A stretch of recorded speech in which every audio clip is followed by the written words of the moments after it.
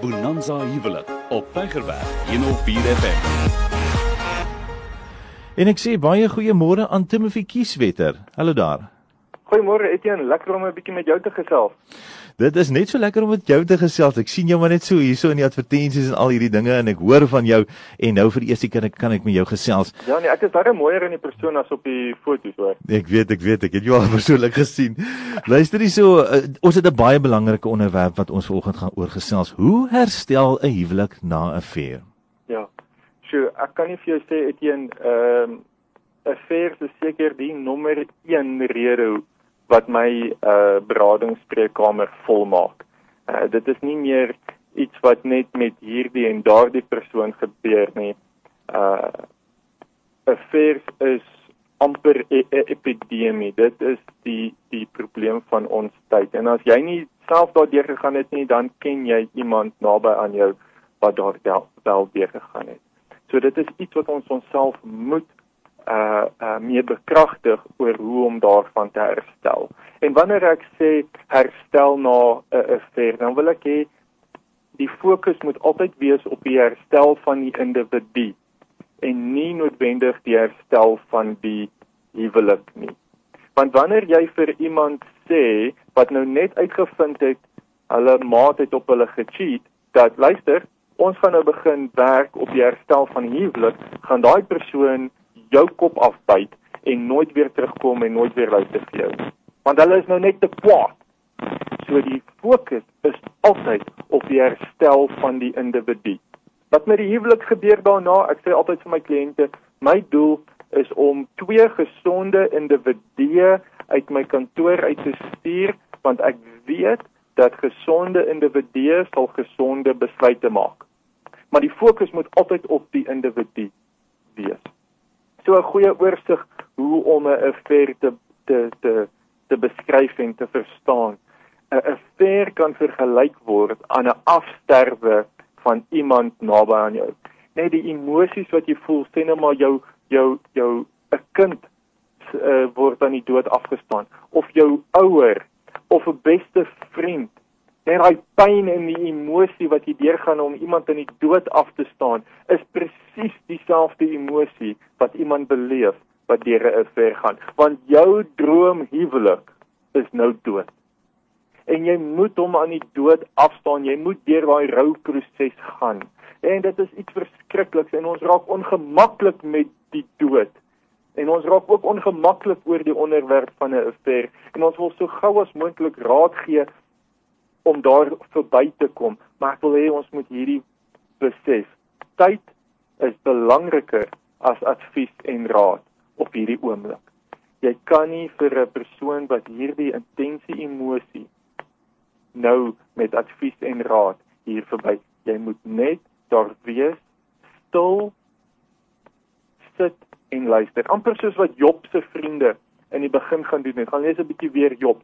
Job se vriende, toe Job alles verloor het en hy gaan sit op daai ashoop, het Job se vriende vir lank stil gesit, lank saam met hom. Maar toe raak hulle nou ongeduldig en hulle probeer vir hom advies en raad gee en wat toe nou nie gewerk het nie.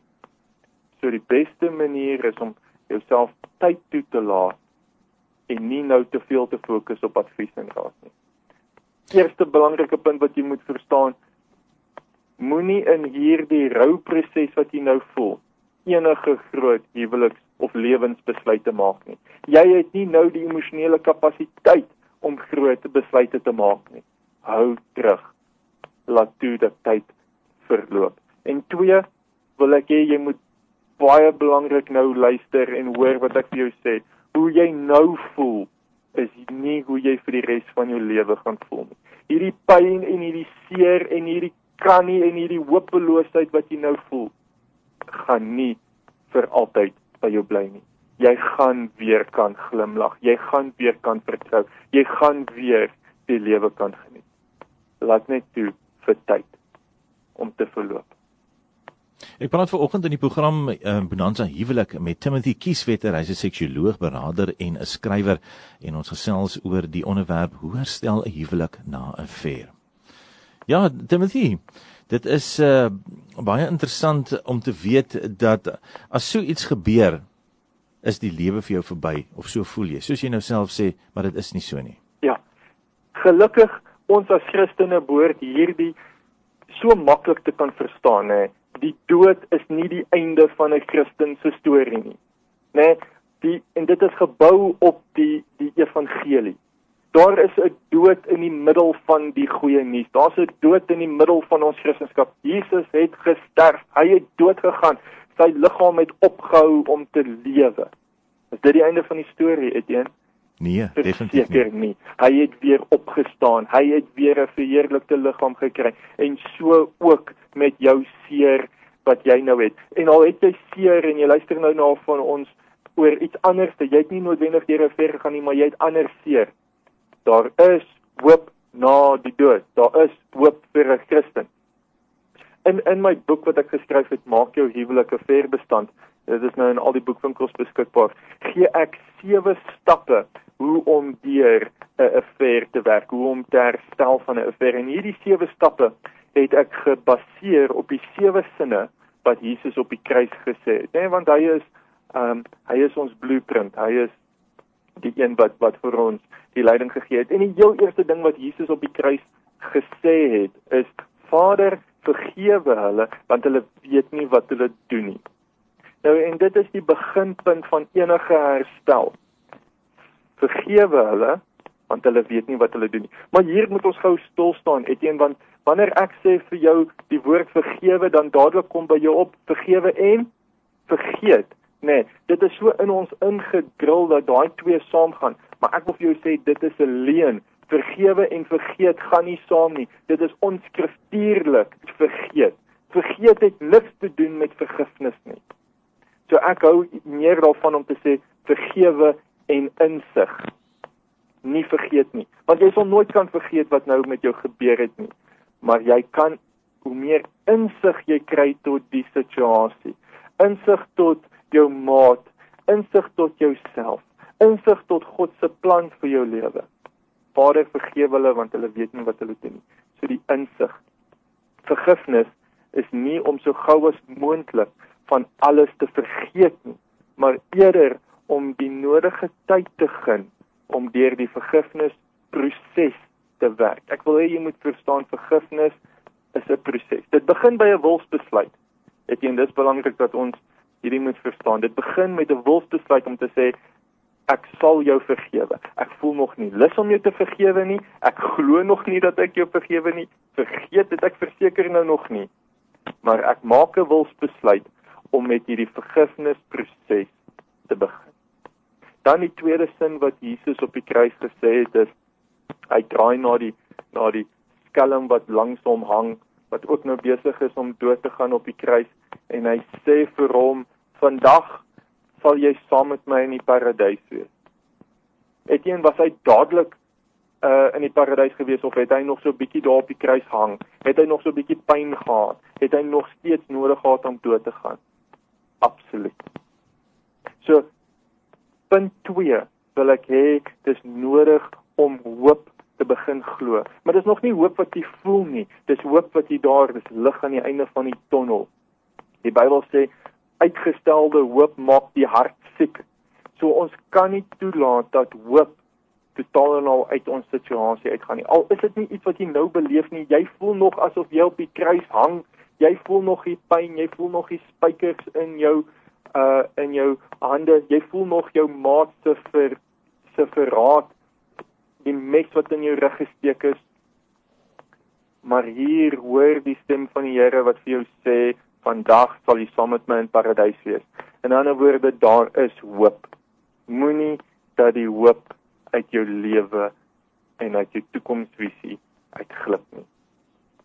Derdens, wat baie belangrik is vir enige herstel na 'n affair, is om 'n sterk ondersteuningsnetwerk te kry.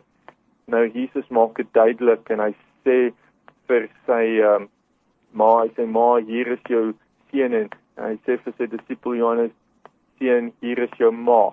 In ander woorde, omring jouself in 'n ondersteuningsnetwerk, of dit nou 'n beraader is, 'n sielkundige is, jou pastoor, dominee, 'n goeie vriendin, wat nie jou verder in die verdryf sal inlaat nie, maar 'n vriendin wat regtig vir jou sal luister. Jou kinders, jou skoonouers. Daar is so 'n groot ondersteuningsnetwerk vir die persoon wat deur 'n affair gaan. Maar ongelukkig, affairs is 'n bietjie van 'n taboe, né? Dit is nie iets wat ons graag wil oor praat of admit dat ons deur gegaan het nie. En baie van ons en van my kliënte sien ek, hulle hou hierdie affair vir hulle self. Hulle vertel vir niemand daarvan nie. Jy kan nie hierdie las op jou eie dra nie. Geen persoon kan trauma alleen verwerk nie. Bou vir jouself 'n sterk ondersteuningsnetwerk om jou gemoed sterk te hou wanneer jy swak voel. Jy mag maar met mense hieroor praat. Jakobus sê vir ons, in Jakobus 5:16, ek dink is dit, belei mekaar julle oortredinge sodat julle gesond mag word. En dit is 'n goddelike beginsel dat ons die trauma wat ons voel kan praat sodat ons gesond mag word. En dan wil ek skiep tot die laaste sin. Ek weet ons het ek wil nie die tyd met ons inlaat nie. En die laaste sin van die herstel, die laaste sin wat Jesus gesê het op die kruis. Vader, in U hande gee ek oor my gees. Nee, daar kom 'n punt waar jy weer so moet gee van jouself, totdat jy jou hele self kan gee. Want baie keer wat gebeur nadat ons seer gekry het, dan bou ons verdedigingsmure rondom ons. Ek sal jou vertrou, maar net tot op 'n punt. Ek sal jou lief hê, maar net tot op 'n punt. Verstaan dat as in die mate wat jy jouself verdedig, die mate wat jy jouself beskerm teen verdere seer, is die mate wat jy nie meer kan lief hê nie. In ander woorde, as jy 50% jou hart beskerm, is dit 50% minder liefde wat jy kan ervaar. En dis hoekom die Here eindig om te surrender. Hy gee sy wil oor tot die Vader. En so ook kom dit ons almal op 'n punt waar ons ook moet surrender, ons ook moet oorgee. Al is daar teen ons gesondig, al is daar teenoor ons onreg gepleeg, ons moet surrender. Daar moet 'n punt kom waar ons die seer moet laat gaan, ons bitterheid moet laat gaan, ons woede moet laat gaan. Want hoe meer ons daarin vashou, hoe minder liefde en vreugde en blydskap in ons lewe kan hê.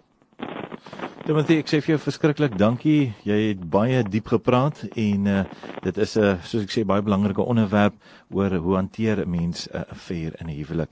Baie dankie, ek waardeer dit regtig waar. Asai, sterkte, goed gaan.